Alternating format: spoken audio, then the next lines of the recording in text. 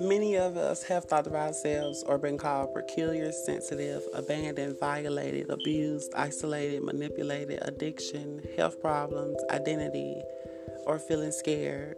But I want to invite you guys into my journey each and every week of me expressing and sharing how I've been healing, becoming a new creation, forgiveness, love, feeling protected, becoming more than a conqueror, being resilient, and inspiring others that it's okay to show your vulnerable side, to not be afraid and be prideful, and allow God to come in your heart, mind, body, and soul to heal you and give you understanding and protect you and love on you. Everything that you're not getting, He can give it to you and more. So come back and let's uplift each other. Love more and hate less.